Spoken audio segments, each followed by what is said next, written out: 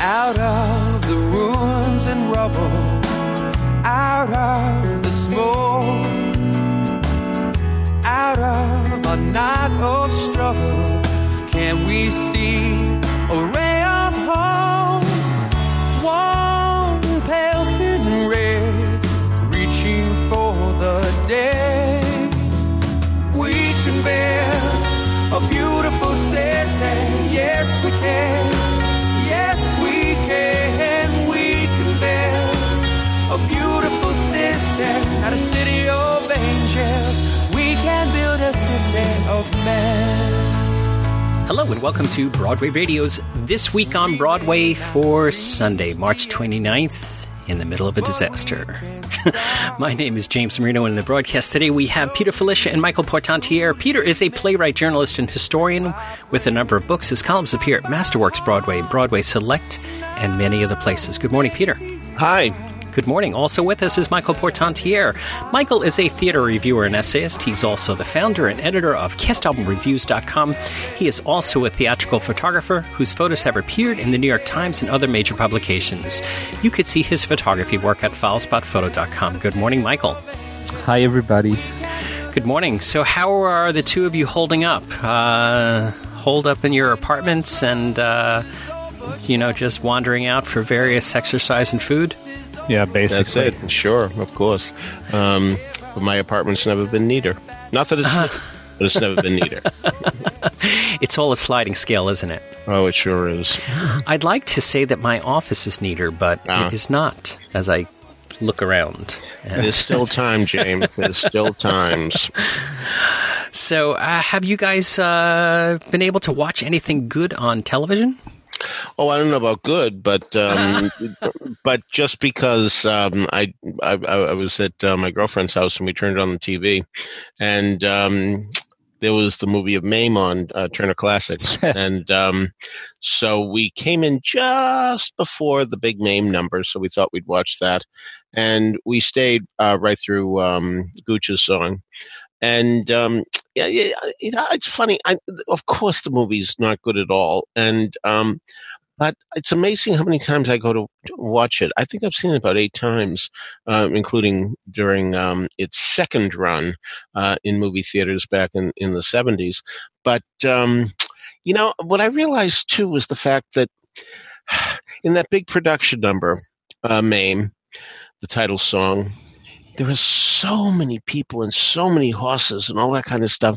It just is overwhelming. And, I think really Broadway is just the right size for production numbers. When you add so many people and so many animals and all this kind of stuff, it really does take away from the number because you have so many people who are anonymous. Now, granted, an ensemble is anonymous too, in the strict sense, but still there's something about the fact that you can, if you want, scan everybody's face and see what everybody is expressing.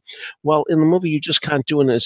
It's just too much. So I really do once again realize that musicals really are best on stage and rarely on film, unless you do it radically different, a la Bob Fosse and Cabaret. And when you think about it, and I did. Cabaret works partly because the cabaret isn't that big, the numbers aren't that big either because there are only so many people who stand on a stage. So I think there may be something there. Michael, I saw your big discussion on all that chat about the movie. Yeah.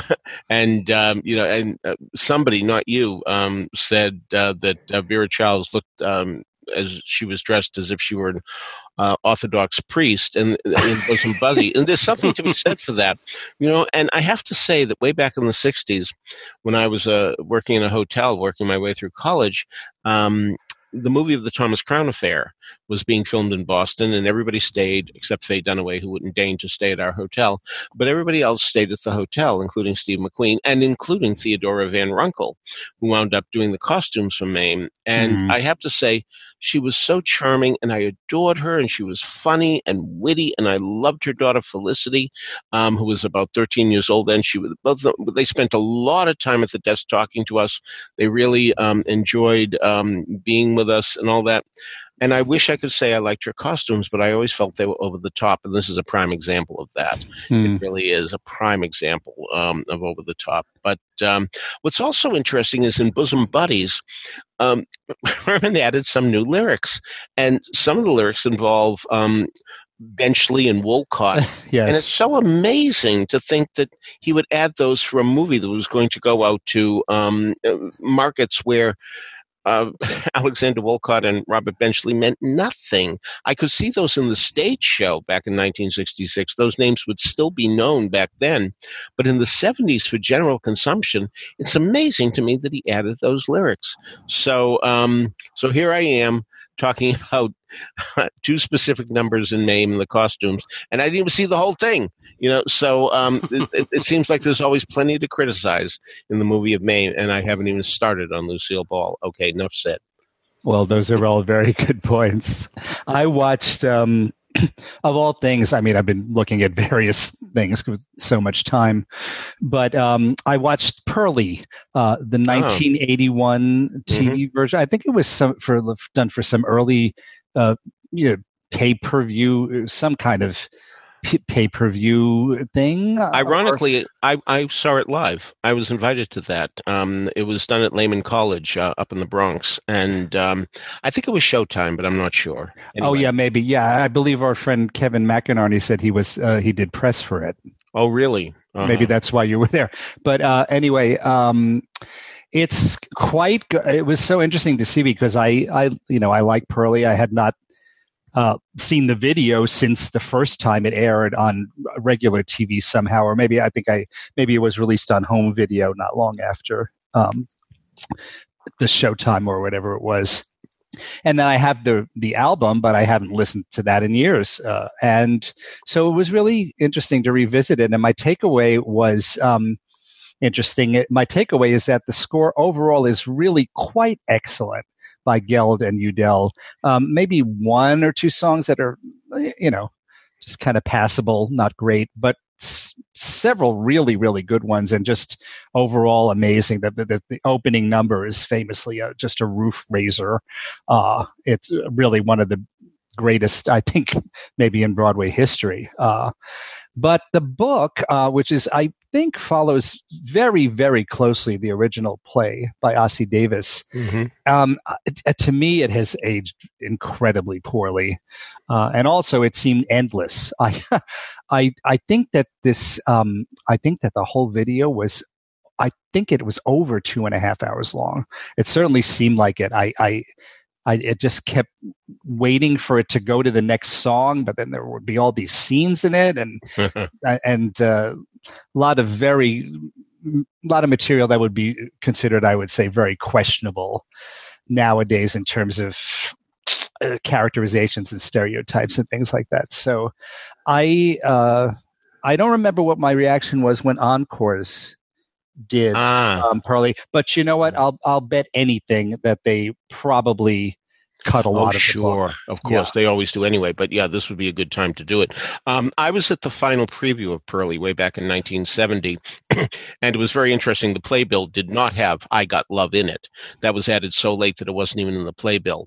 And of course, we were all very surprised at how magnificent it was when it certainly came out.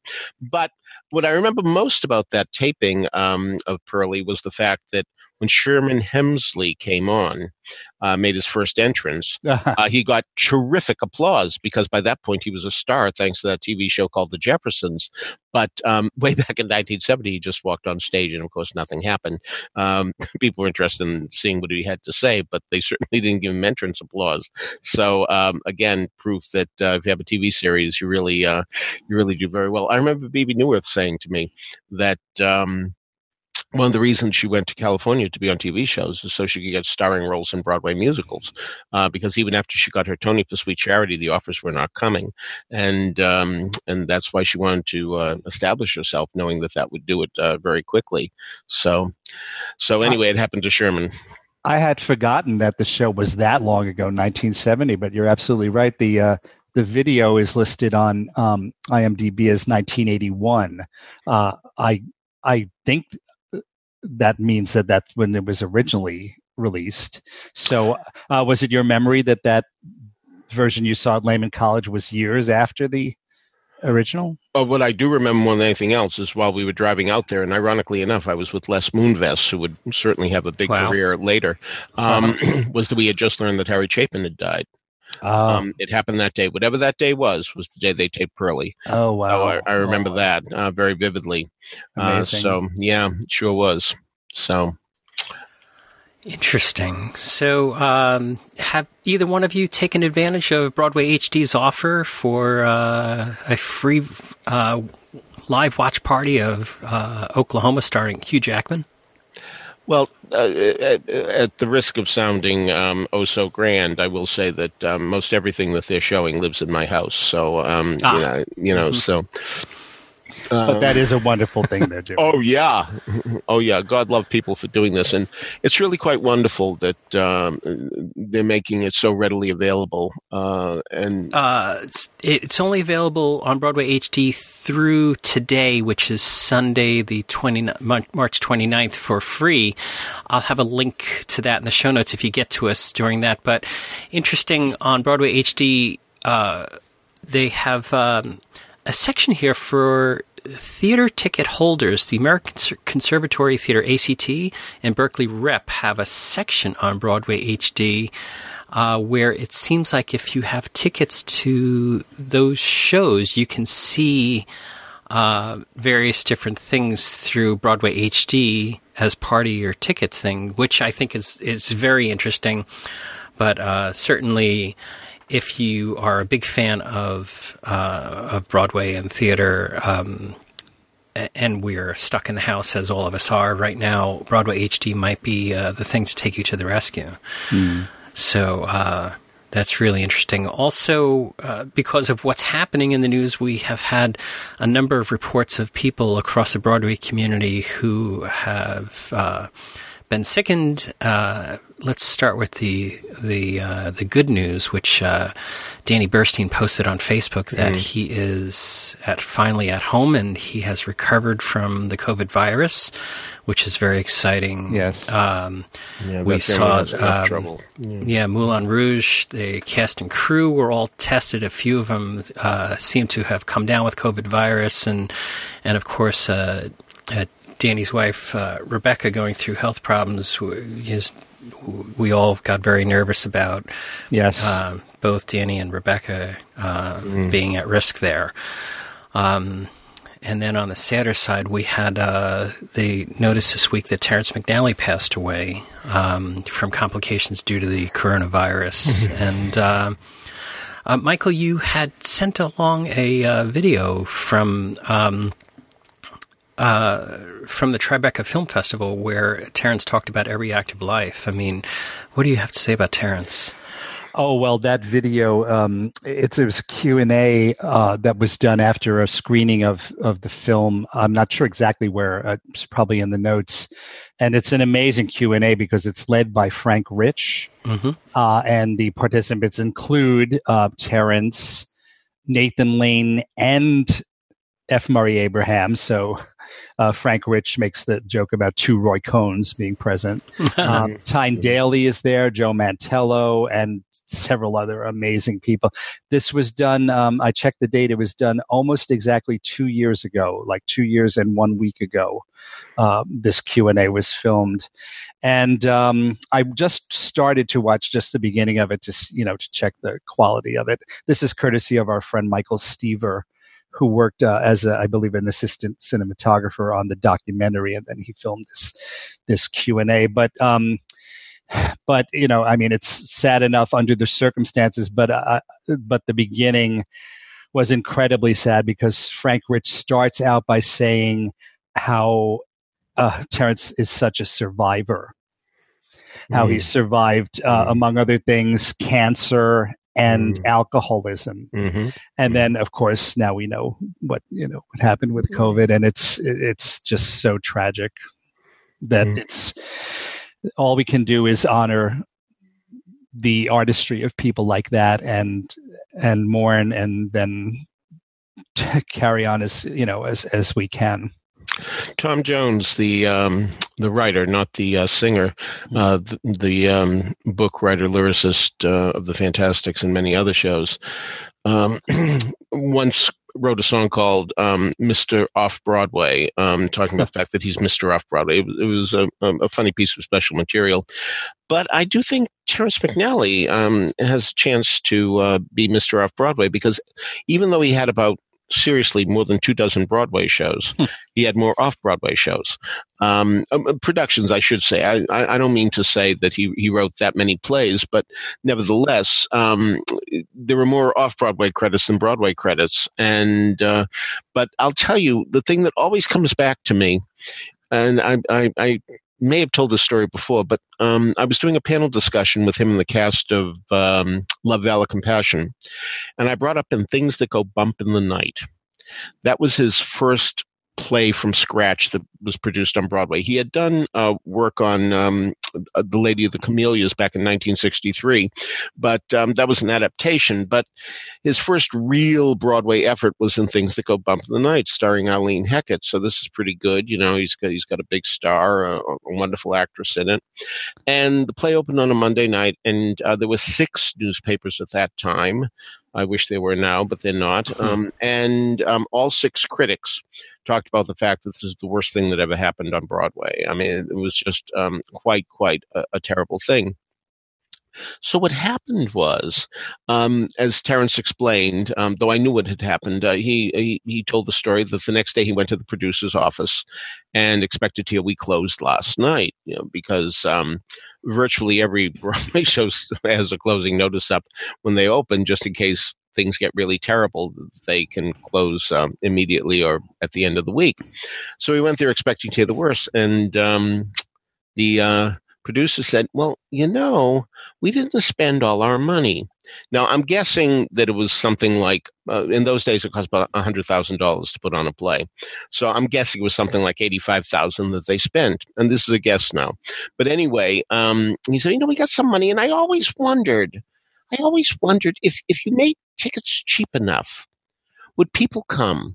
So I'm going to make all tickets $1, and let's see if people come." So they did that, and they got it out on the radio, and there were evening editions of papers in those days that all tickets were going to be $1. Now, understand that tickets in those days for a play, the best seats, premium seats, were $6.90. So this is like an 84% discount. And about 700 people showed up that Tuesday night, and they said, "Whoa, maybe this..." And for the rest of the week, they sold out, proving that if you make it not expensive, people will come.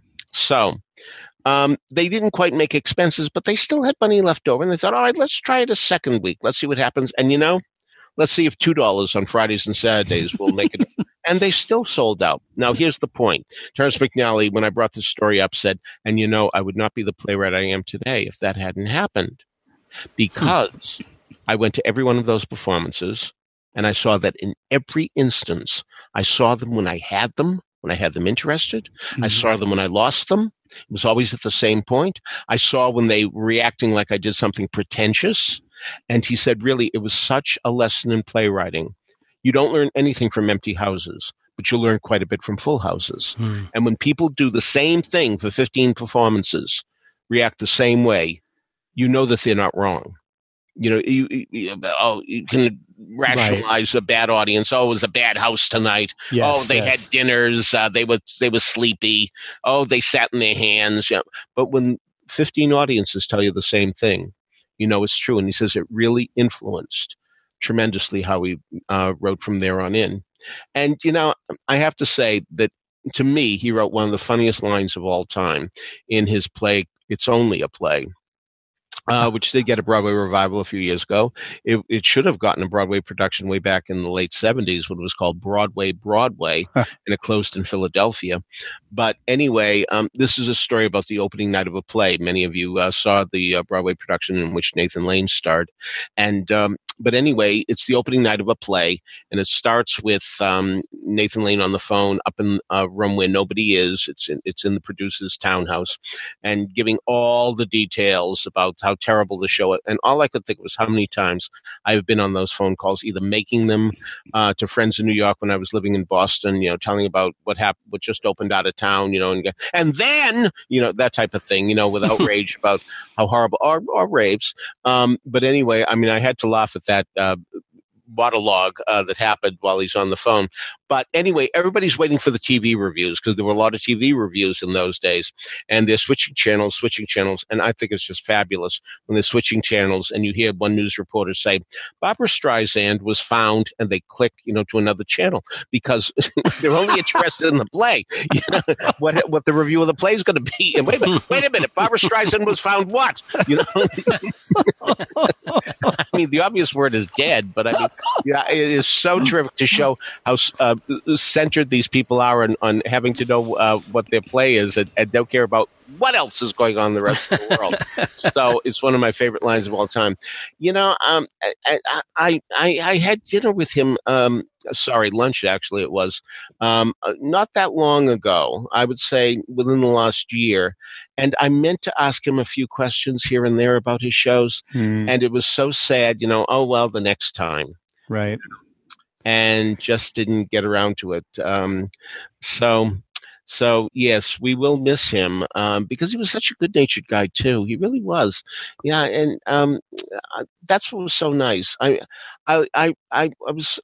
dealt with him when I was Drama Desk president because both Masterclass and Love, Valor, Compassion won the best plays. So we had a lot of interaction way back then.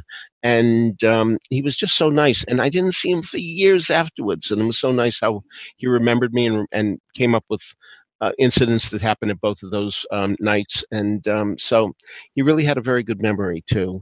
So I'm sorry, needless to say, that he's not with us anymore. And apropos to that, what you were just talking about, I forgot to mention that in the Q&A video with Frank Rich and the panel that I mentioned, when Frank mentions the things that Terrence has survived, and the two I remember is he says cancer and alcoholism, and then Terrence says something like, and I thought you were going to say the critics. And I think maybe he even says the New York Times critics. And then Frank says something like, I hope you're not referring to anything I wrote. And Terrence says something like, no, the thing I'm thinking about happened long before you were there. So he was almost undoubtedly talking about and things that go bump in the night. Yeah. All right, so we we're all just, it's surreal. What's happening in the last couple of weeks is surreal to us, and the passing of Terrence McNally is just beyond comprehension for at least for me. The way it happened was so sad. Yeah, I mean, if it was just an ordinary, you should pardon the expression, illness, sure, but this seemed like it was a blow out of the blue, and it was just.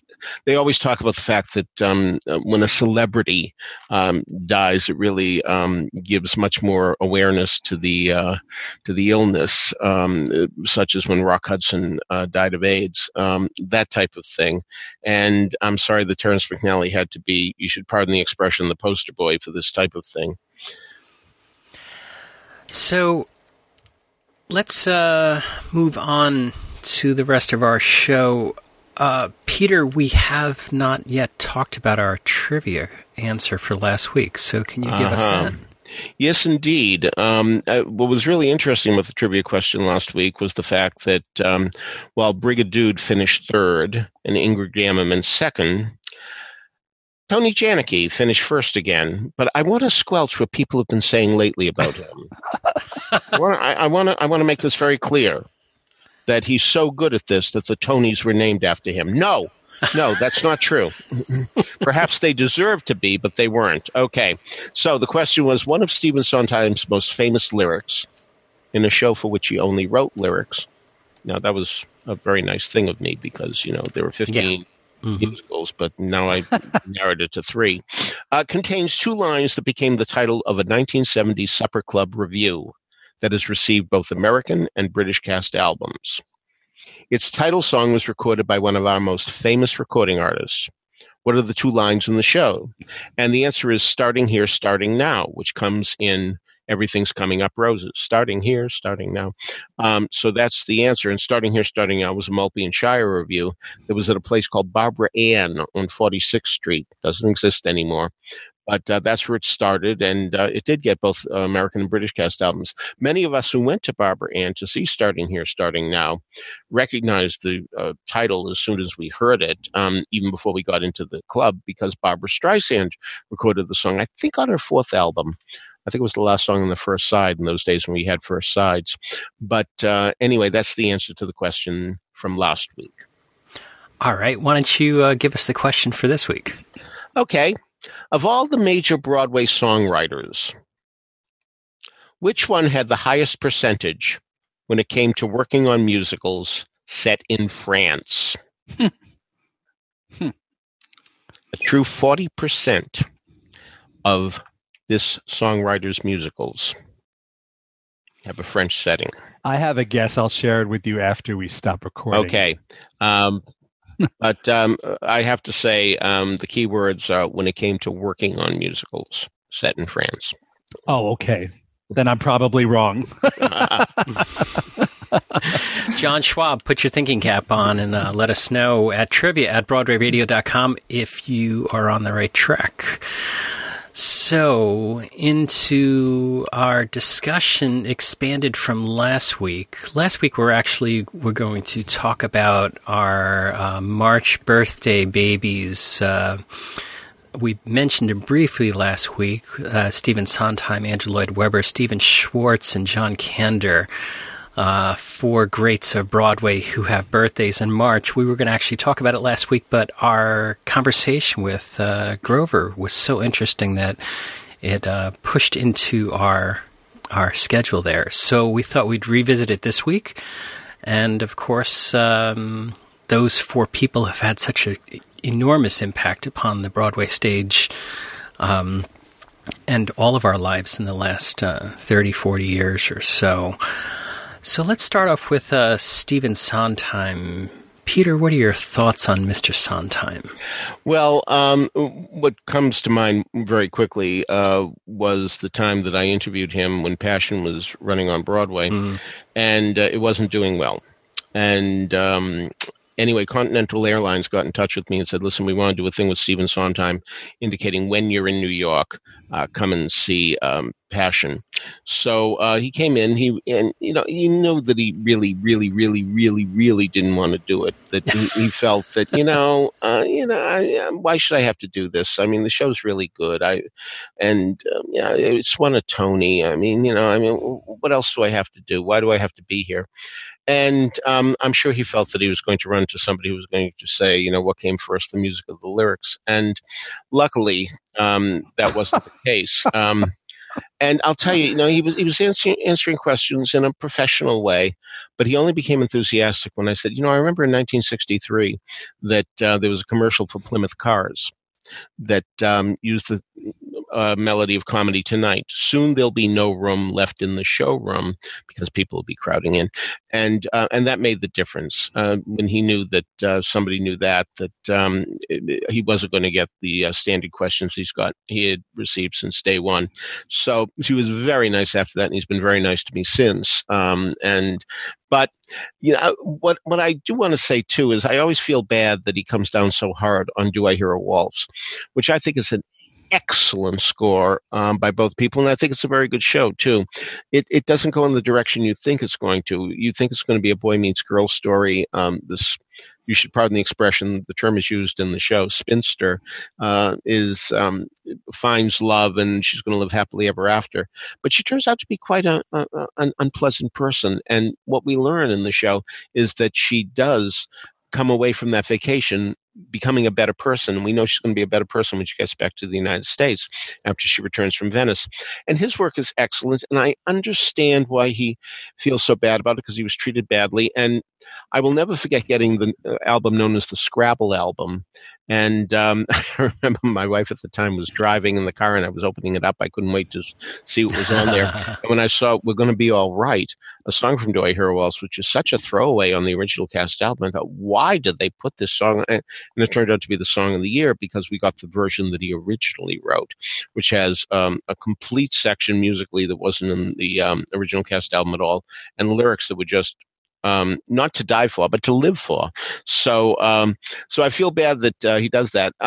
Being in the very first audience of Company was really quite a thrilling experience when it tried out in Boston, when another 100 people was in the second act.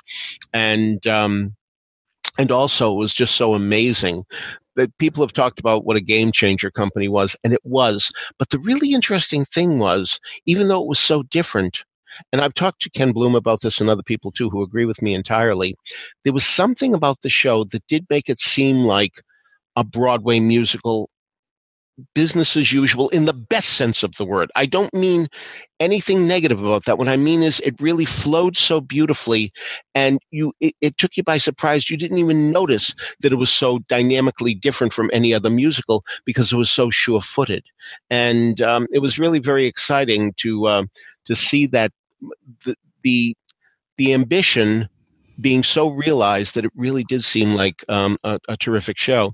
And of course, going to Follies the following year in Boston and seeing Can That Boy Foxtrot was really something, because what lyrics, and to hear that he was replacing it, and my God, why would he replace that song? And of course, I'm Still Here, which I always say is the greatest song ever written out of town. Even though, a lot of people say, well, it's a Liszt song. It's easy to write Liszt songs. First song, no song is easy to write, at least in the Broadway arena. But yes, it's a Liszt song. I'll grant you that it is. However, notice there are two things in that Liszt song that are really interesting, and that is, first, you're another slow-eyed vamp, then someone's mother, then your camp. I mean, Shakespeare needed 7 ages to get through Man, and look at Sondheim distilling it to 3 ages of actresses, and someone's mother. What does that tell you about her feeling about motherhood? Career obviously comes first to her. And I also like, I'm almost through my memoirs. Now, I'll grant you that people say memoirs, plural, sometimes when they mean memoir. I will grant you that. But one could think that Carlotta thinks her life is so significant that she's got to write more than one memoir. So, as I've said before, when it came to A Little Night Music, every human being I ever knew who was interested in musicals from near and far was at that very first performance, because after Company and Follies, who the hell could wait for a second performance? So anyway, I'll let Michael take it from here. But anyway, the memories are just incredible. And I have seen every Sondheim original cast show, with the exception of Anyone Can Whistle, for which I had a ticket, but it closed too quickly. I had a ticket for June 3rd, much too late for a show that closed on April 11th. But I have seen every show for which he had written the score. No, I wasn't there for either the original West Side Story or Gypsy, but after that, I've been there for most of them, and I'm oh so glad I have been. All right, Michael, what did you think? Well, let me say, first of all, I completely agree about Do I Hear a Waltz? I think we've discussed it before. I think that show has its flaws, but nothing major, and I think it's really solid overall. I suspect the main reason that it was not nearly as successful as some other shows is just because it's such a downbeat ending. And maybe that, as I'm sure we've discussed, is one of the reasons why Follies initially was not really a hit. Now, of course, there are many other shows that are West Side Story is not exactly uplifting at the end, and it's the biggest hit classic in Broadway history. But I guess that's a little different because it's it ends in a tragic way, which is different from like just a sort of a downbeat ending with this, about this woman who falls in love with this man while she's on vacation, and then it doesn't work out because of her own character flaws and culture clash, and so they part, and that's very different than the tragedy, I think, of West Side Story. There can be catharsis, if that's the right word, in tragedy, like West Side Story, and also maybe a tiny hint of hope after the tragedy, but this is a little different. So I think I suspect that's the main reason why Do I Hear a Waltz was not a hit. But there's certainly, and I also would say that I think it's fair to say that whatever flaws in it are probably in the book and not in the music and lyrics. I think maybe there are a few moments where Arthur Lawrence was a little heavy-handed in showing us several instances of how mistrustful this Leona woman is, and how one might even say neurotic. But again, nothing terribly damaging. And several of the songs are just phenomenal. I think many people would agree that the title song is one of the best things that Sondheim or Rodgers wrote. And what I've always loved the opening number, Someone Woke Up, because it's so, I would say, first of all, it's very atypical for probably both of those composers when you think about it. Just start with something like that, that's just a sheer expression of joy, certainly atypical of Sondheim. Well, Rodgers has a few examples of different types of songs that do that. But, and here's this woman, and she's arrived in Venice, and she's just overwhelmed by the beauty of it, and she could not be happier. And you really need, I think, a very happy, joyous song like that to start a show like that that's going to become very dark, much darker and sadder as it goes along. So I think that was a great way to start that show. And Peter alluded earlier to the reason for Sondheim's negative feelings. I have always assumed and thought that it's just a case where the process was so unpleasant that even he can't really quite divorce the outcome from the process and look at it objectively, if it would be possible to do that. I think maybe that's very difficult for him to do that. But I think he should be prouder of it also, Peter. I really do.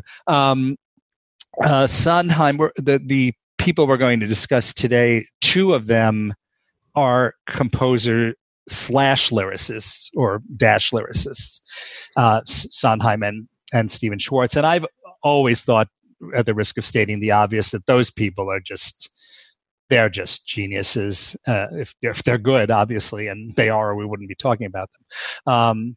To have those two talents go together is amazing to me. To have either one of them at that level is amazing, but both is just like, if you believe in God, I would say, two incredible gifts from God. And he and the other Stephen, they're just incredible when it comes to that.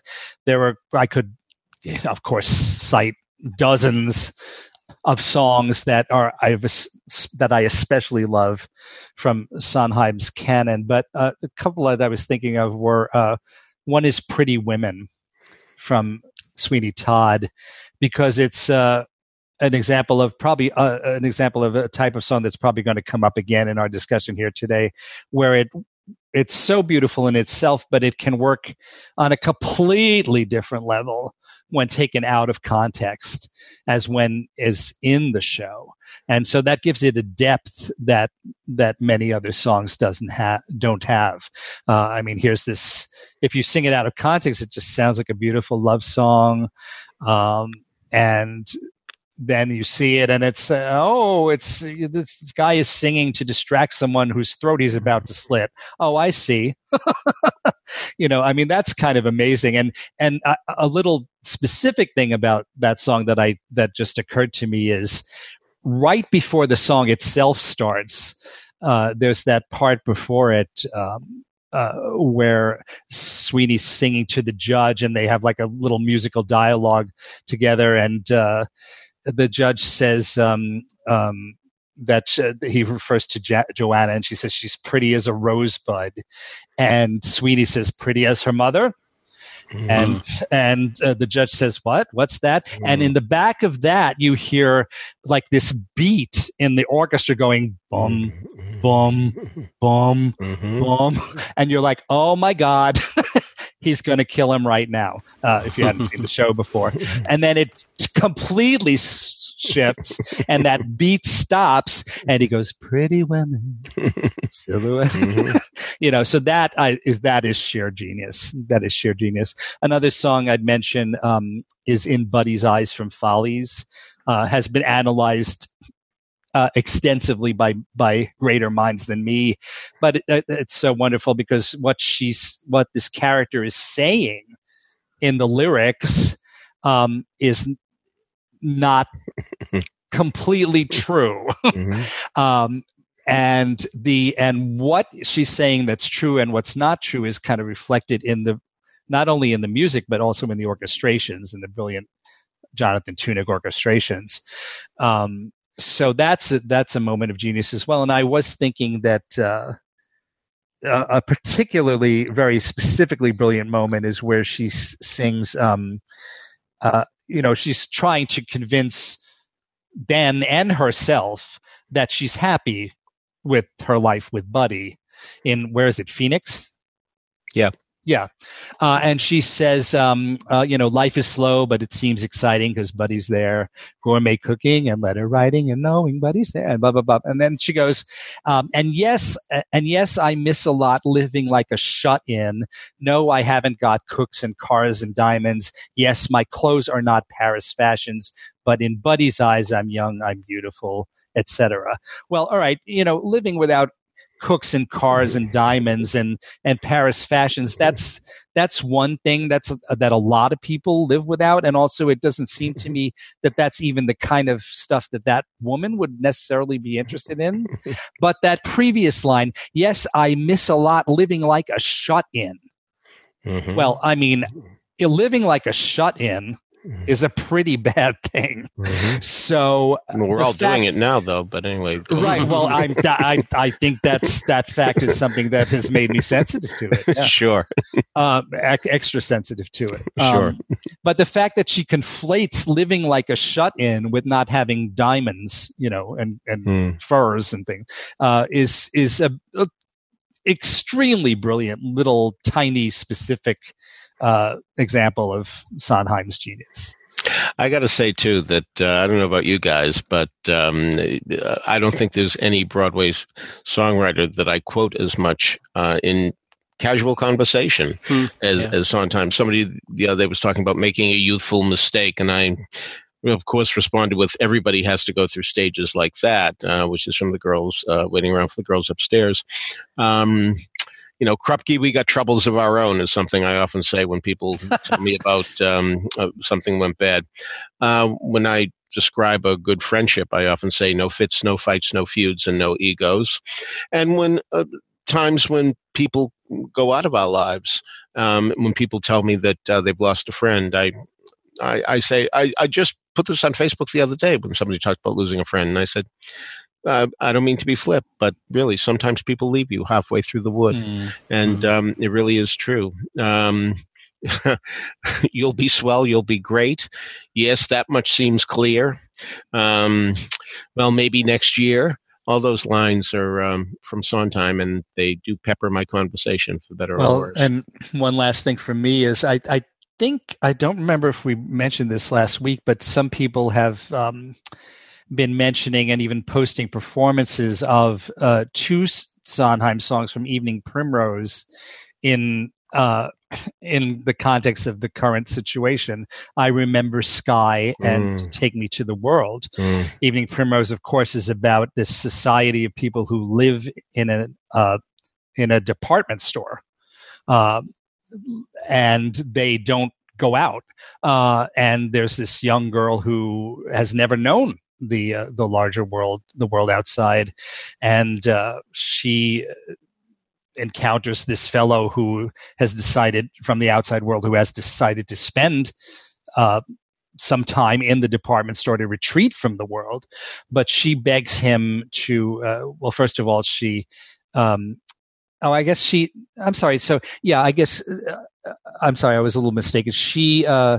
We are to think that she had been outside it when she was young, right? Mm-hmm. Because and that's when, yes, of course, that's when she sings "I Remember Sky," and she goes through this list of beautiful things that she has dim memories of when she was presumably a little girl, and then she sings "Take Me to the World" about how she wants to get back to that, and they're both songs are just so touching and so beautiful in terms of the lyrics and the melody, and they're certainly extra touching and beautiful at this moment. I've always thought if there were a sequel to Guys and Dolls 2, that Sarah Brown, who's abandoned by her husband, would sing a song called "I Remember Sky." Anyway. So next up we have Sir Andrew Lloyd Webber. Lord, not just Sir. Oh, how did Sir was a long time ago. Sir was a long time ago. A little more respect. Back during the he was Sir back during Aspects of Love. He's now a Lord. Mm-hmm. So Andrew Lloyd Webber, what type of thoughts do you have about him, Peter? I've never met him. So I don't have any personal feelings one way or the other, but I was certainly around when Jesus Christ Superstar was an album, 2-record set with a brown cover. And I have to say that I never saw the original production of Jesus Christ Superstar, which I have gotten mixed reports for these many 4 decades plus. So but boy, what an exciting thing it was when that album came out. It was fresh new music. It sounded theatrical. Certainly, I don't know how to love him and Everything's All Right became major songs of their time, but the rest of it was so exciting too. And working with Tim Rice certainly it was so wonderful to hear, because right away when Judas sings, and I've been your right-hand man all along, I mean, that was so galvanizing, because we never think about that maybe one of the reasons Judas did what he did has to do with his feeling that he was the favorite child, so to speak, and then wasn't. But of course, that's Tim Rice, and we are talking about Andrew Lloyd Webber. But the music is so wonderful. I think "Heaven on Their Minds" is really such a magnificent opening song, and an unexpected one too. But and of course, he did write a song called "Unexpected Song." But anyway, it all. People really seem to resent the fact that his shows were running so long. Certainly, Cats overtook Chorus Line. There was a lot of resentment because of that, because Chorus Line was really beloved by virtually everyone, and Cats wasn't. And of course, Phantom running forever. But people, of course, love to build up people as they're coming up, and then they get to a certain point, and then they resent them for being successful. It's odd how that happens in human nature, but it does happen in human nature. But we have to really remember that this guy wrote so many beautiful songs. I mean, I remember when I specifically made a trip to England to see Phantom during its opening month, and I still remember feeling so overwhelmed by Prima Donna, which I think is really a glorious piece of music. And All I Ask of You, I mean, they're cliches now because, of course, they've never left us. Evita claimed she'd never leave us, but here we are with that. So, I mean, really magnificent. And a few weeks ago, I was listening to Evita, and I'll tell you, it's still, to me, one of the greatest sequences of any musical, that so many songs in the row tickle me so much. And what I'm talking about is in the second act. I Am Crazy for High Flying Adore, followed by Rainbow High, followed by Rainbow Tour, followed by The Actress Hasn't Learned Her Lines, and the money kept rolling in and out. I mean, to me, that is one of the greatest sequences in all Broadway musical history. That I love each one of those pieces, and after one of them is finished, it's such a treat to hear the next one. So yes, while it's fun to bash Andrew Lloyd Webber for a number of reasons, let's give the respect of somebody who really, really did the work, and for that matter, kept working in the theater. It would have been very easy for him to go to Hollywood and underscore movies as he did. There was a movie he did, A Gumshoe, I think it was called. He could have done a lot of other things. He could have stopped writing. He still wants to do it, and I think that's really quite wonderful. So this month is a good month to really respect what he has done and not criticize him for being uber successful. Michael, what are your thoughts on Andrew Lloyd Webber? Just one little point. You said Broadway musical history. I guess we really should honor the fact, or acknowledge the fact, or stress the fact that that's fair. That he, those shows. Well, actually, let's see. Superstar was first done on Broadway, not in right. Yeah. But yes, yeah. Because British Invasion was certainly named after him. So yeah, I mean, there had been Oliver, which was a worldwide, and Broadway hit. Let's see, was there any show before that was The that Boyfriend? Not, of course, to that degree, right? But nobody expected shows to run as long as these did. Right. I've said this before. My friend Ken Kander, who was in Phantom for over 12 years, said when I was growing up, My Fair Lady's 6-year run seemed amazing. And look at this. I mean, I've been in this show twice as long as My Fair Lady ran. And Hal Prince, in his book Contradiction, saying, no, I don't think any show will ever run longer than Fiddler. And little did he know that he would direct the show. It would run 4 times as long as Fiddler. Right. I did very much see the original Broadway production of Jesus Christ Superstar. I'm sure I've discussed it. Did you like it? Well, I'll get to that in a minute. Okay. It's just I can't wait, Michael. Go on. We talked about it a little last week because I had just recently learned that Grover Dale was originally going to choreograph it. And I had completely forgotten that then there was a complete change in personnel. He didn't actually mention who the original director was, and I forgot to look it up. He said the person who was going to direct it was in a car accident. Isn't that what he said? And so there was a change to Tom O'Horgan, who was famous or infamous for Hair. Directing Hair. And then apparently it became something very, very different. And Tom didn't even want to meet with Grover to even discuss what he was planning to do, because apparently Tom wanted to do his own choreography. I don't specifically remember much of the choreography, except I seem to remember at the top of the show there was some kind of a wall up on stage, as I recall, and then the wall started to move slowly backwards to the floor of the stage, and there were people climbing all over it. That was actually quite effective, as I recall. But the production, the show and the production were extremely controversial in their day. When you look back at it now, if you just listen to the album, the concept album, I've always thought it's very, very open-ended as to the fact that Judas at some points says that Christ is not the Son of God, and I'm sure that's the bone of contention. But just because he says that doesn't mean that. Just because he says he thinks that doesn't mean it's true, first of all. And then again, as I've said before, I have always thought there's this moment that I think people miss at the end, right before Judas's death. I think we're supposed to really believe that he suddenly realizes that he was wrong and that Christ is the Son of God, because he said, "Oh my God," he says, "Oh my God, I've been tricked, I've been used, and you knew all the time."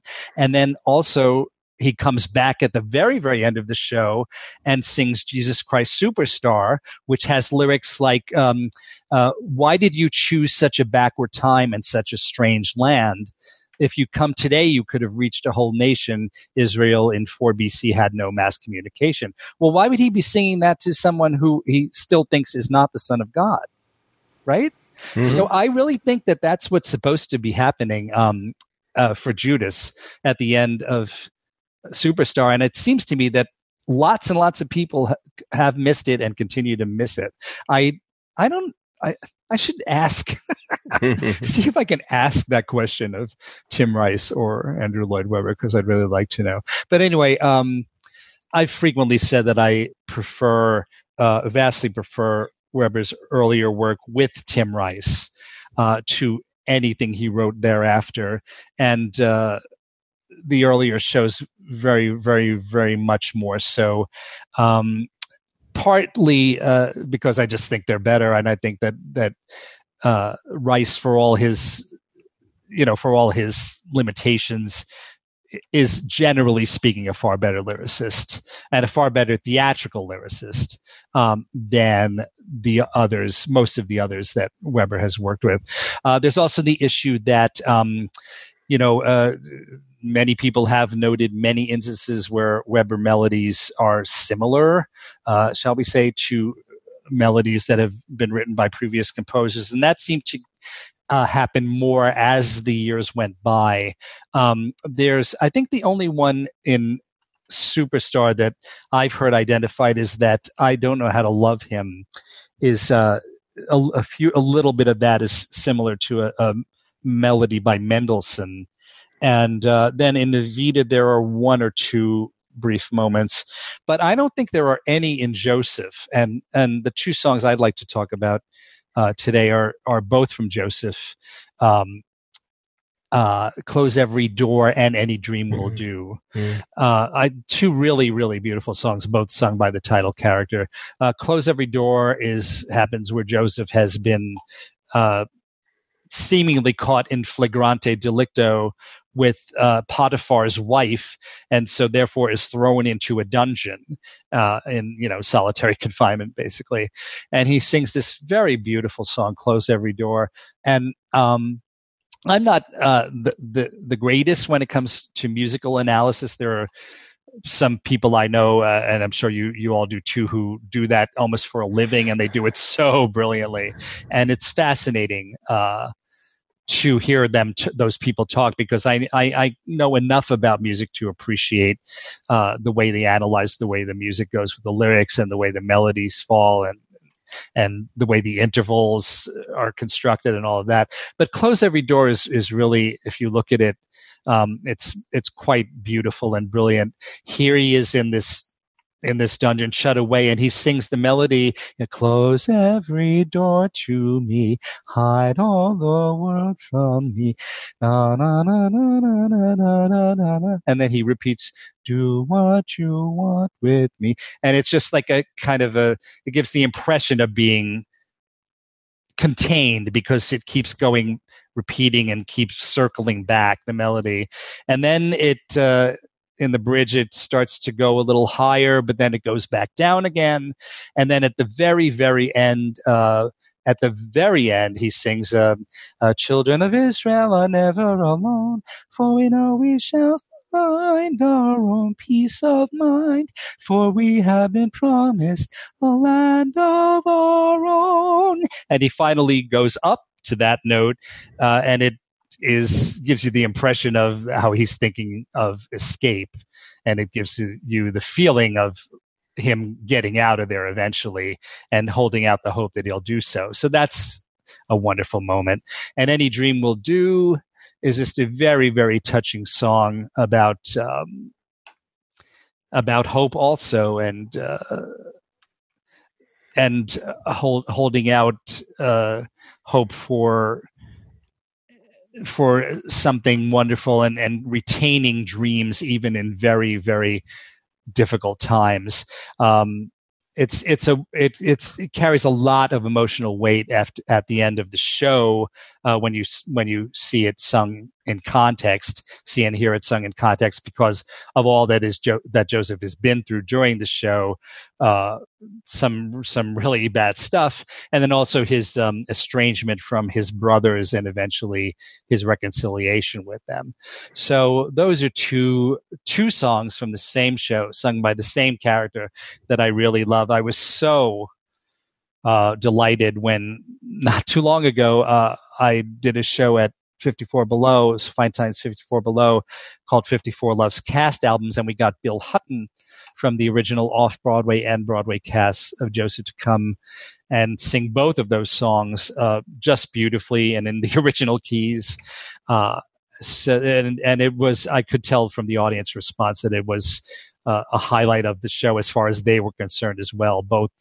Both songs were amazing, especially Any Dream Will Do, because what we did was we had Bill start singing it by himself with just piano, but then we brought in the cast album about halfway through, and he sang the end of it with the cast album in the same key and with the piano playing along as well, with Michael Levine at the piano. And the audience just went, absolutely bonkers. Mm-hmm. So that was a beautiful moment, and I think represents one of the best moments of Andrew Lloyd Webber's career. Something very interesting about Joseph is the beginning of the genesis, if you will, of Joseph having been a project when Tim Rice and Andrew Lloyd Webber were so young. Mm. Oh, God, yeah. Was it a high school project, or was it? Yes, some kind of secondary, I forget what they call them there. Yeah. School. Right, yeah. Yeah. But they were in their teens when they wrote this. And the Joseph thing, was... It just goes to show you that, this is not a... You don't have to be somebody who is, well experienced in music and verse to really be able to capture lightning in a bottle.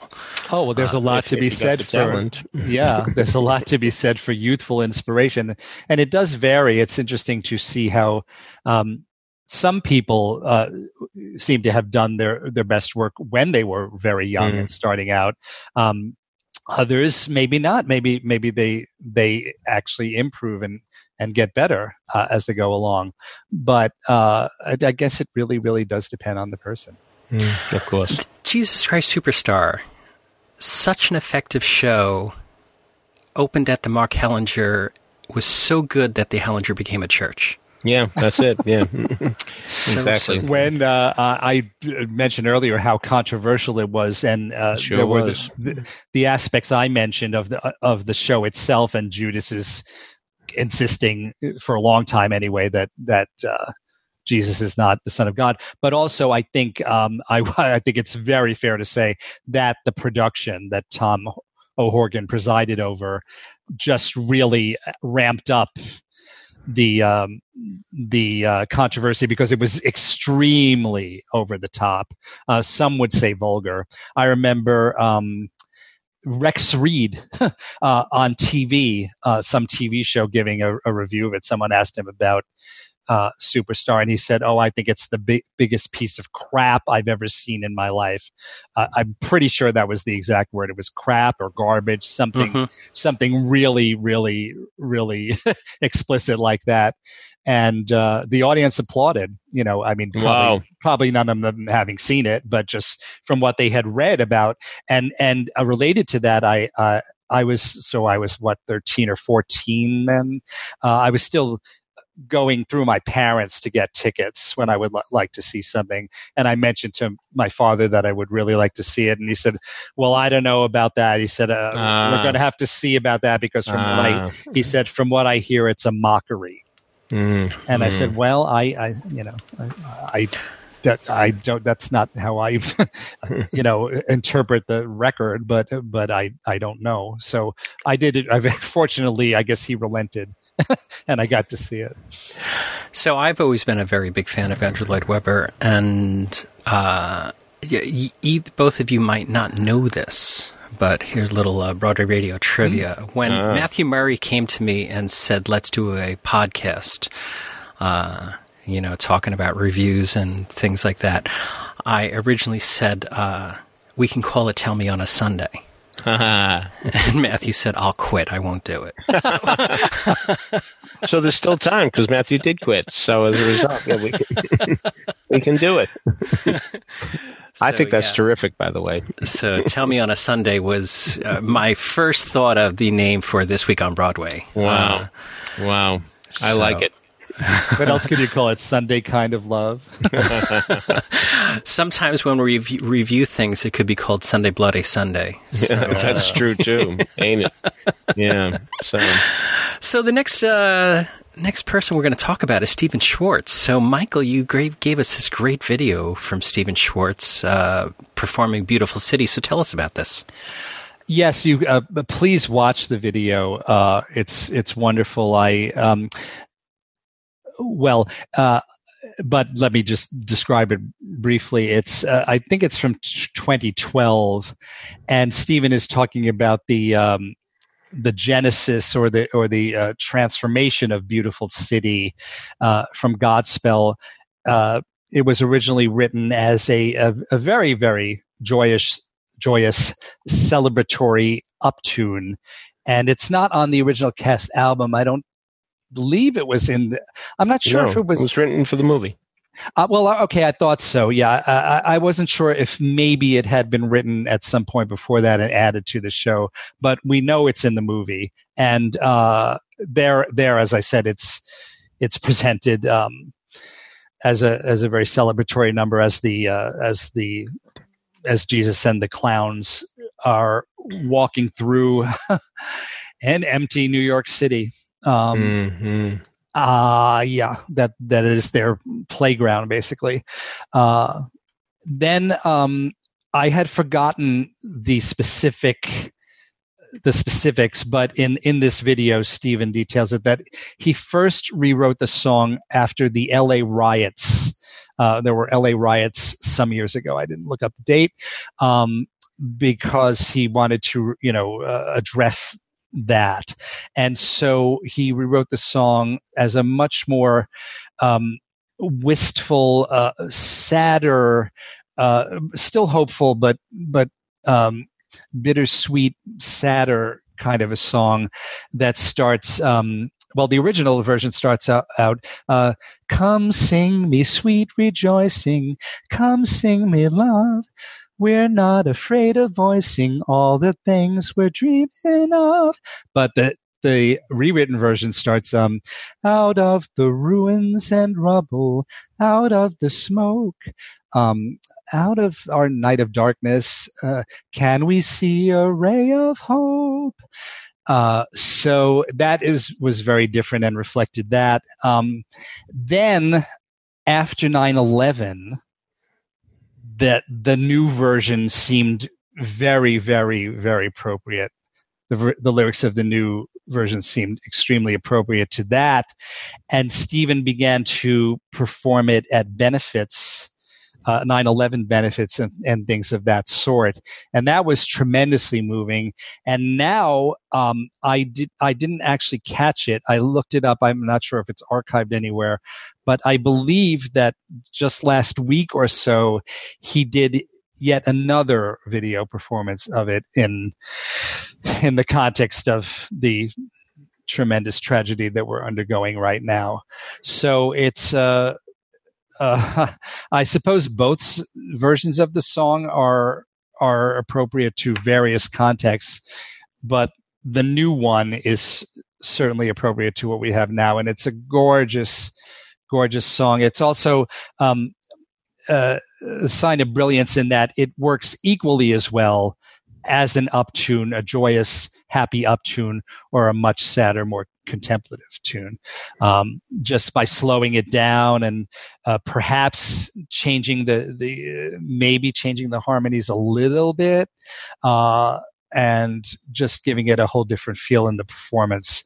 So that is a that song alone, which is in the news, is in my mind right now for those reasons, is I think a perfect distillation of Stephen Schwartz's gifts.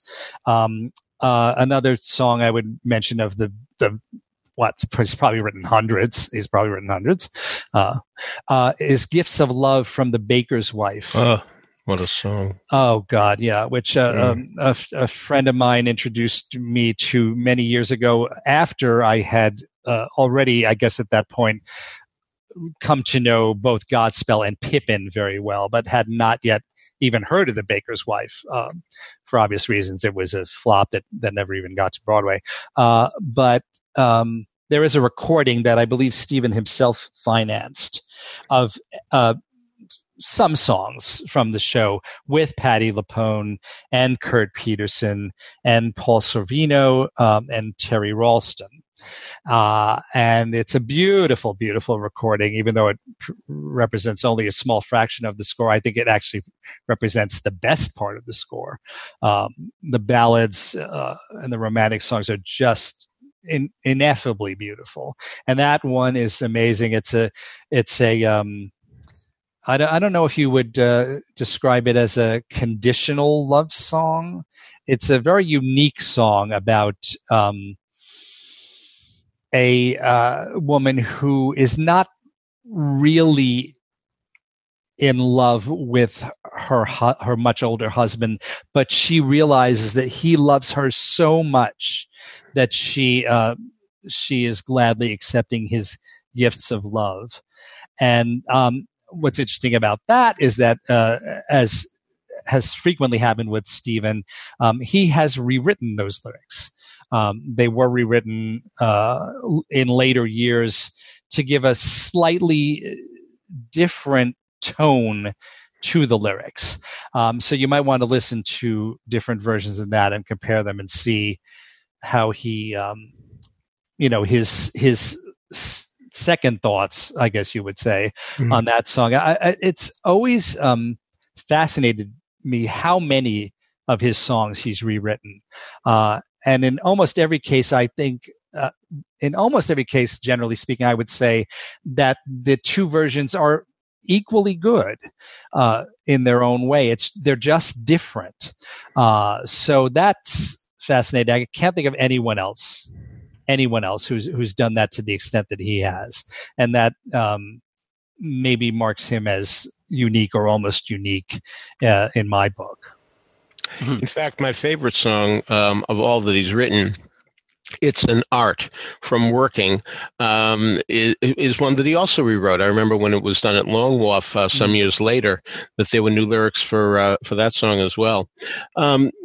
What I love most about Stephen Schwartz has very little to do with as magnificent a songwriter as he is, and he is. But what I remember most was when I was interviewing him and Charles Strauss and Joe Stein for a production of Rags. And Joe Stein was mentioning that his daughter was interested in going into playwriting. And at that point, Charles Strauss went, and they all do.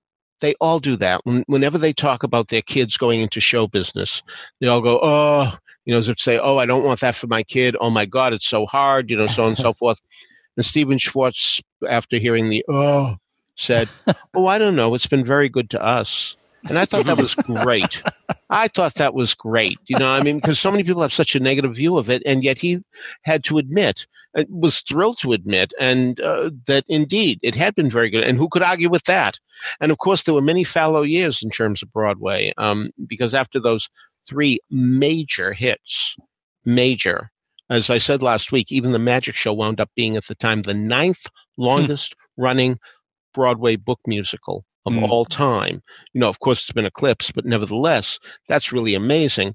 The three spectacular hits, Godspell, Pippin, and the Magic Show. Little did we know that Wicked would outrun all three of them put together. But anyway, but the point is there were those fallow years because there was The Baker's Wife closing on a town. There was Working, which lasted about a month or so. I mean, really, Rags, four or five performances, something like that. And who knew that his biggest success was coming? and it was really quite something. I remember vividly. I remember exactly where I saw the movie. I remember where I was sitting when I saw the movie. It made such an impression on me when I saw the Godspell movie, because "We Beseech Me" is my favorite song from the score. And when it didn't come, oh my God, how could you drop that song? And as the song is progressing, "Beautiful City," I'm saying, but this is a good song too.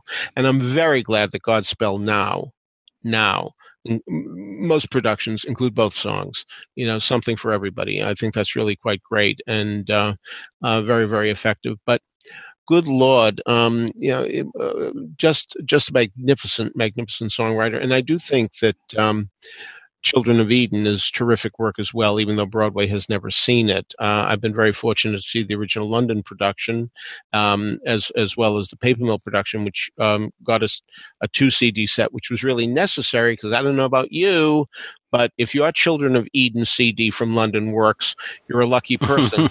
Most of them don't anymore. Something went wrong with all of them, and that's too bad, because that original production had some very nice performances on it. So I am very grateful for Stephen Schwartz, who certainly is a very nice guy too.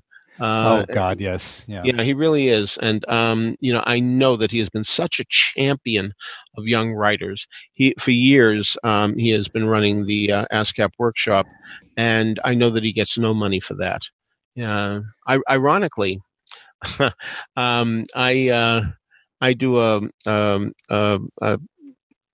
an evaluation with ASCAP every year. I give out money to songwriters ranging from $100 to $7,000, and it's an awards program that ASCAP started, and Michael Kirker runs it. And when we go into the office, he says to his secretary, "Hold all calls except for the 2 Stevens." I should just go without saying. I would say to our listeners, if you think you can handle it emotionally, this might be a wonderful, cathartic time to watch the film of Godspell, because, for fair warning, it starts, the very first shot, or almost the very first shot, is of the World Trade Center. Then later on, there's a number that's performed hardly on top of the World Trade Center before it had actually opened, which is incredible. And then, but as I mentioned, and I'm sure many of our listeners know, the bulk of it takes place in a New York that seems to be empty, except for these 12 or 13 people. And they're just in various locations all around it.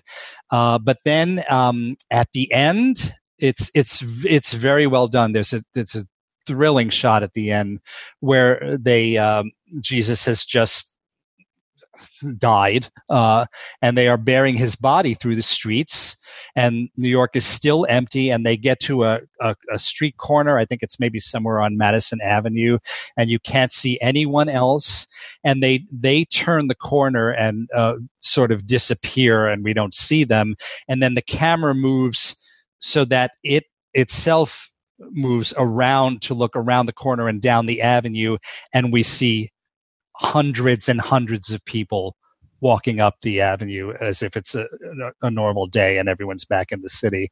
So needless to say, I think that would carry a tremendous amount of emotional weight right now. And that's something that you might want to watch if my description of it sounds to you like it would be cathartic rather than just too much to take. So let's talk about John Kander now.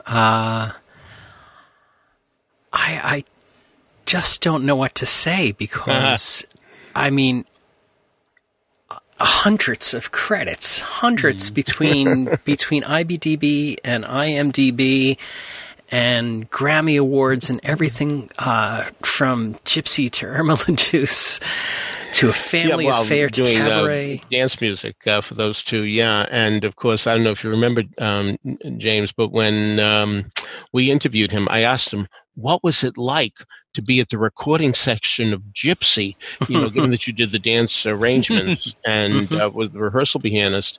And he said, I was sick that day. I couldn't go, But thank God he hasn't been too sick to write Broadway musicals, because we're very lucky that he did. I saw the tryout of his first one at the Colonial in Boston, Floor of the Red Menace, which was such an odd show. And when you look back on it now, really, you can again see everybody has to go through stages like that. So many of the song choices were so weird. A guy singing with marbles in his mouth. I mean that literally. A song Knock Knock based on Knock Knock jokes. A parody of a Western song, Palomino Pal. A lot of strange choices, and yet I could take you to the spot where Liza Minnelli sang A Quiet Thing for the first time. And it was so amazing to hear that beautiful ballad. And you knew that you were in the middle of something great. And of course, something great came later for the very next show, which was Cabaret, which was such an audacious show for its time. And that's the first time we really got a true hint of something that John Kander always poo-poos that he does, and that is the vamp. He's known for that. And he said, I don't know what you're talking about, really. I mean, I just start these songs and yeah, but I mean, really, think how many vamps that we know, be it from the vamp of Vilcomen to the vamp of New York, New York. By the way, for those who don't know what I mean, I'm talking about the introductory melody before you get to the actual song, the first notes you hear in the song. So, and it's true of Life Is, the opening song of Zorba, again, a distinctive vamp. And more to the point in terms of Zorba, more people have than I have mentioned the fact that you listen to Ilya Darling, a musical set in Greece. Zorba's set in Greece, and Ilya Darling was written by a genuine Greek, Manos Hadjidakis, and Zorba was written by a guy from Kansas City, Missouri. And yet somehow, and again, I may be dead wrong on this because, what do I know about Greek music? But somehow Kander's music seems more authentically Greek to me than Manos Hadjidakis' music. And he's the real thing. So Kander always talks about the fact that he does his homework. But whatever show he's going to be working on, he listens to the songs from that era or that country. That's something he does. And I think that's really quite wonderful because he really wants to get the specific sound, and boy, he and Fred Ebb, if it weren't for these two, really, would Liza Minnelli have had the career she has? I mean, there's so many things that she has done that, including, of course, New York, New York, but also a musical built around her, The Act, which has a lot of wonderful songs in it, wonderful songs. The show doesn't get a good reputation because, indeed, no question, she missed a lot of performances. And it is, when you talk about star vehicles, this is one. There are only 2 songs in which she's not involved. In fact, one song really, and it's reprised. The leading man of the show never sang a note, and it was all her. And of course, she was going through a tough time emotionally, physically, and a number of other words we could use too. But it really is quality work. If you listen to the album, it really has. It's the strangest thing. It's a great idea for a song, but the melody is so wonderful, and that was really so great. Even though he doesn't stand by Woman of the Year, there are certainly wonderful things in Woman of the Year. And I imagine Fred Ebb's lyric came first, for the grass is always greener. But that's a unique song. Well, maybe it isn't, because when they did The Rink, they did a song very much like it called The Apple Doesn't Fall. But given a lyric like that, to be able to put such fascinating melody to it is really, quite something. And isn't it wonderful that, Lloyd knows. I mean, I'm not looking at his bank book, but Lloyd knows he must not need the money to continue working at this advanced stage. But well into his 80s, even after his longtime collaborator died, and certainly the longest running collaboration in musical theater history, by the way, that you would think he'd say, well, that's it. I can't work without Fred, and yet look what happened. Look what happened. He took on a new guy, and they've written a few shows together. So it really is quite wonderful to go back in that career that started off so much like A Quiet Thing, in the sense that this flop that lasted, I think, 87 performances. Who would think that from that show you would get a composer who would turn out to be really close to a household name. Michael, how about you? Well, thank you for mentioning A Quiet Thing a few times, because that was the song that I primarily wanted to talk about. But first of all, before I start, let me also say we're celebrating March birthdays, but I just looked it up, and Fred Ebb's birthday is April 8th. Uh-huh. So we're coming up to that. So it's really great that we can celebrate both of those amazing gentlemen. Which means that they're of the same astrological sign. That's interesting. Who knows? As Harold Rome once wrote, it's kind of fun to half believe it. So anyway, go on. When we did have the privilege of speaking with John Kander on our podcast several years ago, I do remember, and I think I mentioned this before, that at one point I talked about the pastiche aspect, and it seemed to me that maybe he reacted somewhat negatively to that word, because I think it does have, for some people, I think it does have a negative connotation. But I wanted to say again, I absolutely did not mean it that way, and it does not have a negative connotation for me. I think that he wrote pastiche songs when they were appropriate, and he wrote them better than anyone. I guess that would apply to what Peter said earlier about imitating Greek style music. I think that would fall under pastiche, but also, of course, famously, the music that's written in a specific style for period shows, like most of them, Chicago and Cabaret, et cetera, et cetera, et cetera. But certainly, Mr. Kander and Mr. Ebb could write brilliant, beautiful, amazing songs that were not pastiche at all. And A Quiet Thing is a perfect example of that. I was thinking that song recently. It came up in a discussion of, as I said earlier, songs that can work in a completely different way out of context, but equally as well as in context. I first heard A Quiet Thing out of context before I knew Flora the Red Menace, before I had the album, before I knew what it was. And I just assumed that Liza or whoever was singing about experiencing love for the first time. It certainly, I think, can be interpreted that way. Sure. What she finally says at the end is happiness comes in on tiptoe, but and what she's actually singing about is getting a job. but the melody is so lovely and so beautiful and so romantic, and the lyrics and the imagery are such that I think it can absolutely be interpreted as singing about falling in love for the first time, and having the emotion not be precisely what one pictured. I mentioned because in our discussion, because it was actually started with talking about songs from Mame, and specifically If He Walked Into My Life, which of course is in context is about a woman singing about and being suddenly estranged from her nephew. But when Edie Gourmet sang it, for example, it certainly did not seem that that's what it was about. It seemed about the breakup of a romantic relationship, and when you think about it, the of course the nephew specific lyrics, such as they are, there are very few of them, but are just in that very, very brief introductory section. Where's that boy with the bugle, my little love, who was always my big romance? But then once she goes into, did he need a stronger hand? Did he need a lighter touch?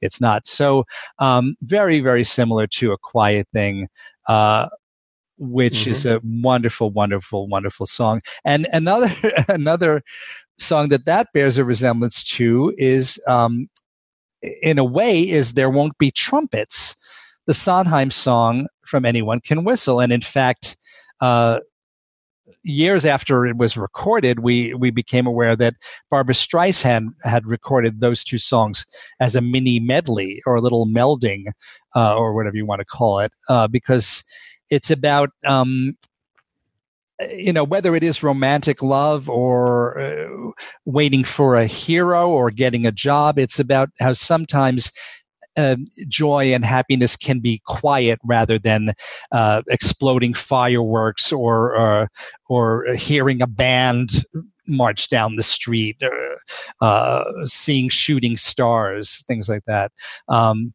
So these are songs that just work on every level. And I wanted to end with Cabaret, which is something that it seems to me that it comes up so frequently on our podcast because it really is one of the absolute all-time unquestionable masterpieces of the musical theater. I just one of the other things I've watched in quarantine is I got to see a private video of a production of Cabaret that was done just a month or two ago by Ghostlight Productions on Staten Island, a wonderful new company. I had missed it live. I almost made it there, but I didn't, and I regretted it. So I was happy that they got the whole thing in a very well done video. But I marveled again at this is, of course, the revised version, the Sam Mendes / Rob Marshall version, if you will, that was done. Well, it was first done at the Donmar Warehouse, but then further revised when it came to New York and was done by the Roundabout at Studio 54. But both versions of Cabaret have, and of course then the movie is another animal entirely, but both of the stage versions of Cabaret are brilliant in their own way. I have certain things that I like better in one or the other, but it's still genius. And to hear and see different people interpret the lyrics, the music and the songs, and the book, the brilliant Joe Mastroff book, in different ways is amazing. Just two little nuances that an actress can bring to the titled song, for example, that really can, just tiny little things that can make every performance a little different and unique in its own way. And I definitely got that from this show, which was wonderful overall. But also, there was a line towards the end that my friend Craig Kwasnicki, as the MC, did in a way that I'd never heard before. After everything has happened, the MC comes out and says something like, "Ladies and gentlemen, where are your troubles now? I told you so." And then the next line is, "We have no troubles here. Here, life is beautiful." What he did that I have never seen anyone do before is he read those lines in a very, very menacing, dangerous tone of voice. He was, "We have no troubles here. Here, life is beautiful." And I don't think it's the only way to do it. I wouldn't even say it's the quote unquote best way to do it, but it just sent chills up my spine. And I actually asked him about it. I congratulated Craig on that. And he said, "I can't take credit for that. That was the director who told me, who suggested I do it that way." So whoever idea it was, Cabaret is full of that. And it's all about the incredible brilliance of Kander and Joe Mastroff. And of course, Hal Prince, who originally had the whole concept and put the whole thing together. Yeah. I also want to point out that given that we're talking about these people, it occurred to me while we were talking about the Cabaret that there was a show about 15 years ago or so called The Musical of Musicals. Musical. Yeah. Joanne Bogart, Eric Rockwell did it. She wrote. They both wrote the book. Eric Rockwell wrote the music, and Joanne Bogart wrote the lyrics. And they brilliantly parodied Sondheim, Lloyd Webber, and Kander.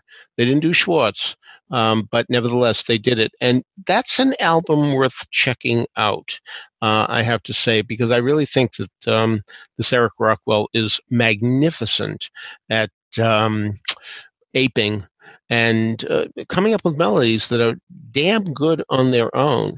Frankly, and I hate to say this, at the end they do a song called Done, which is one from Chorus Line. And I think I may like Dunn's melody more than I like One's melody. Wow. So anyway, but the parody of Will Coleman is so spectacular, and it's the guy who plays Joel Grey. I don't know his name, but magnificent in aping him. But this is one that you might want to try to get while we're all staying inside, because I think it'll bring you a lot of fun and pleasure. Yes. All right. Okay, so that wraps it up for this week. Before we say goodbye, I want to remind everybody that you can subscribe to these broadcasts by going to the front page of BroadwayRadio.com. There's a subscribe link. That way, each and every time we have a new episode of This Week on Broadway, or Tell Me on a Sunday, you can automatically download it to Apple Podcasts for you. Of course, you don't have to listen to us on Apple Podcasts. There's many ways to listen to us. iHeartRadio plays us, TuneIn, Stitcher, Google Play, anywhere that you can listen to finer podcasts. You can find Broadway Radio's offerings. Matt and Ashley are doing tons of work on Today on Broadway. Aside from the Monday through Friday show, there's a lot of individual shows that are coming out as well, with different interviews of people doing what they do during this lockdown here in New York and all around the nation, and in fact all around the world. He just spoke to our friend John Schwab in London at the Curtain Call podcast as well. That is on the Saturday feed if you want to go back and check that out. Contact information for Peter, for Michael, and for me can be found at BroadwayRadio.com in the show notes, as well as some of the things we've talked about today in those videos that Michael talked about. I found Liz Calloway just put out a video singing Beautiful City as well while she's driving around Manhattan on the Upper West Side. So check wonderful. that out as well. And then the Terrence McNally video from the Tribeca Film Festival of just about 2 years ago, as Michael talked about.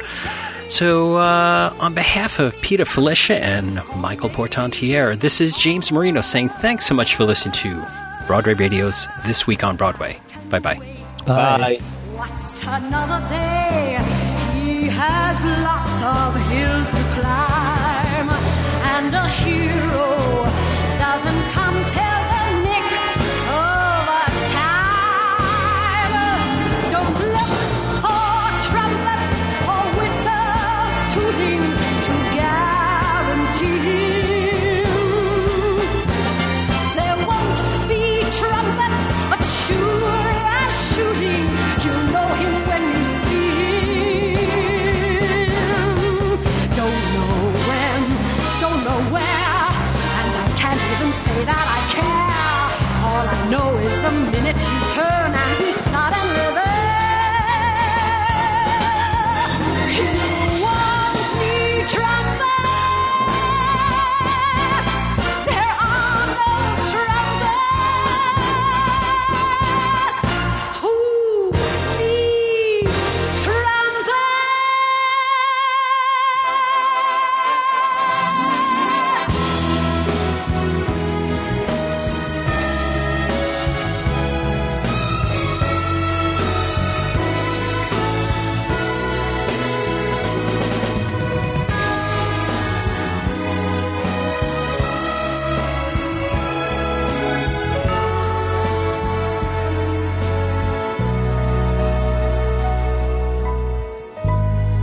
Happiness comes in on tiptoe. Well, what do you know?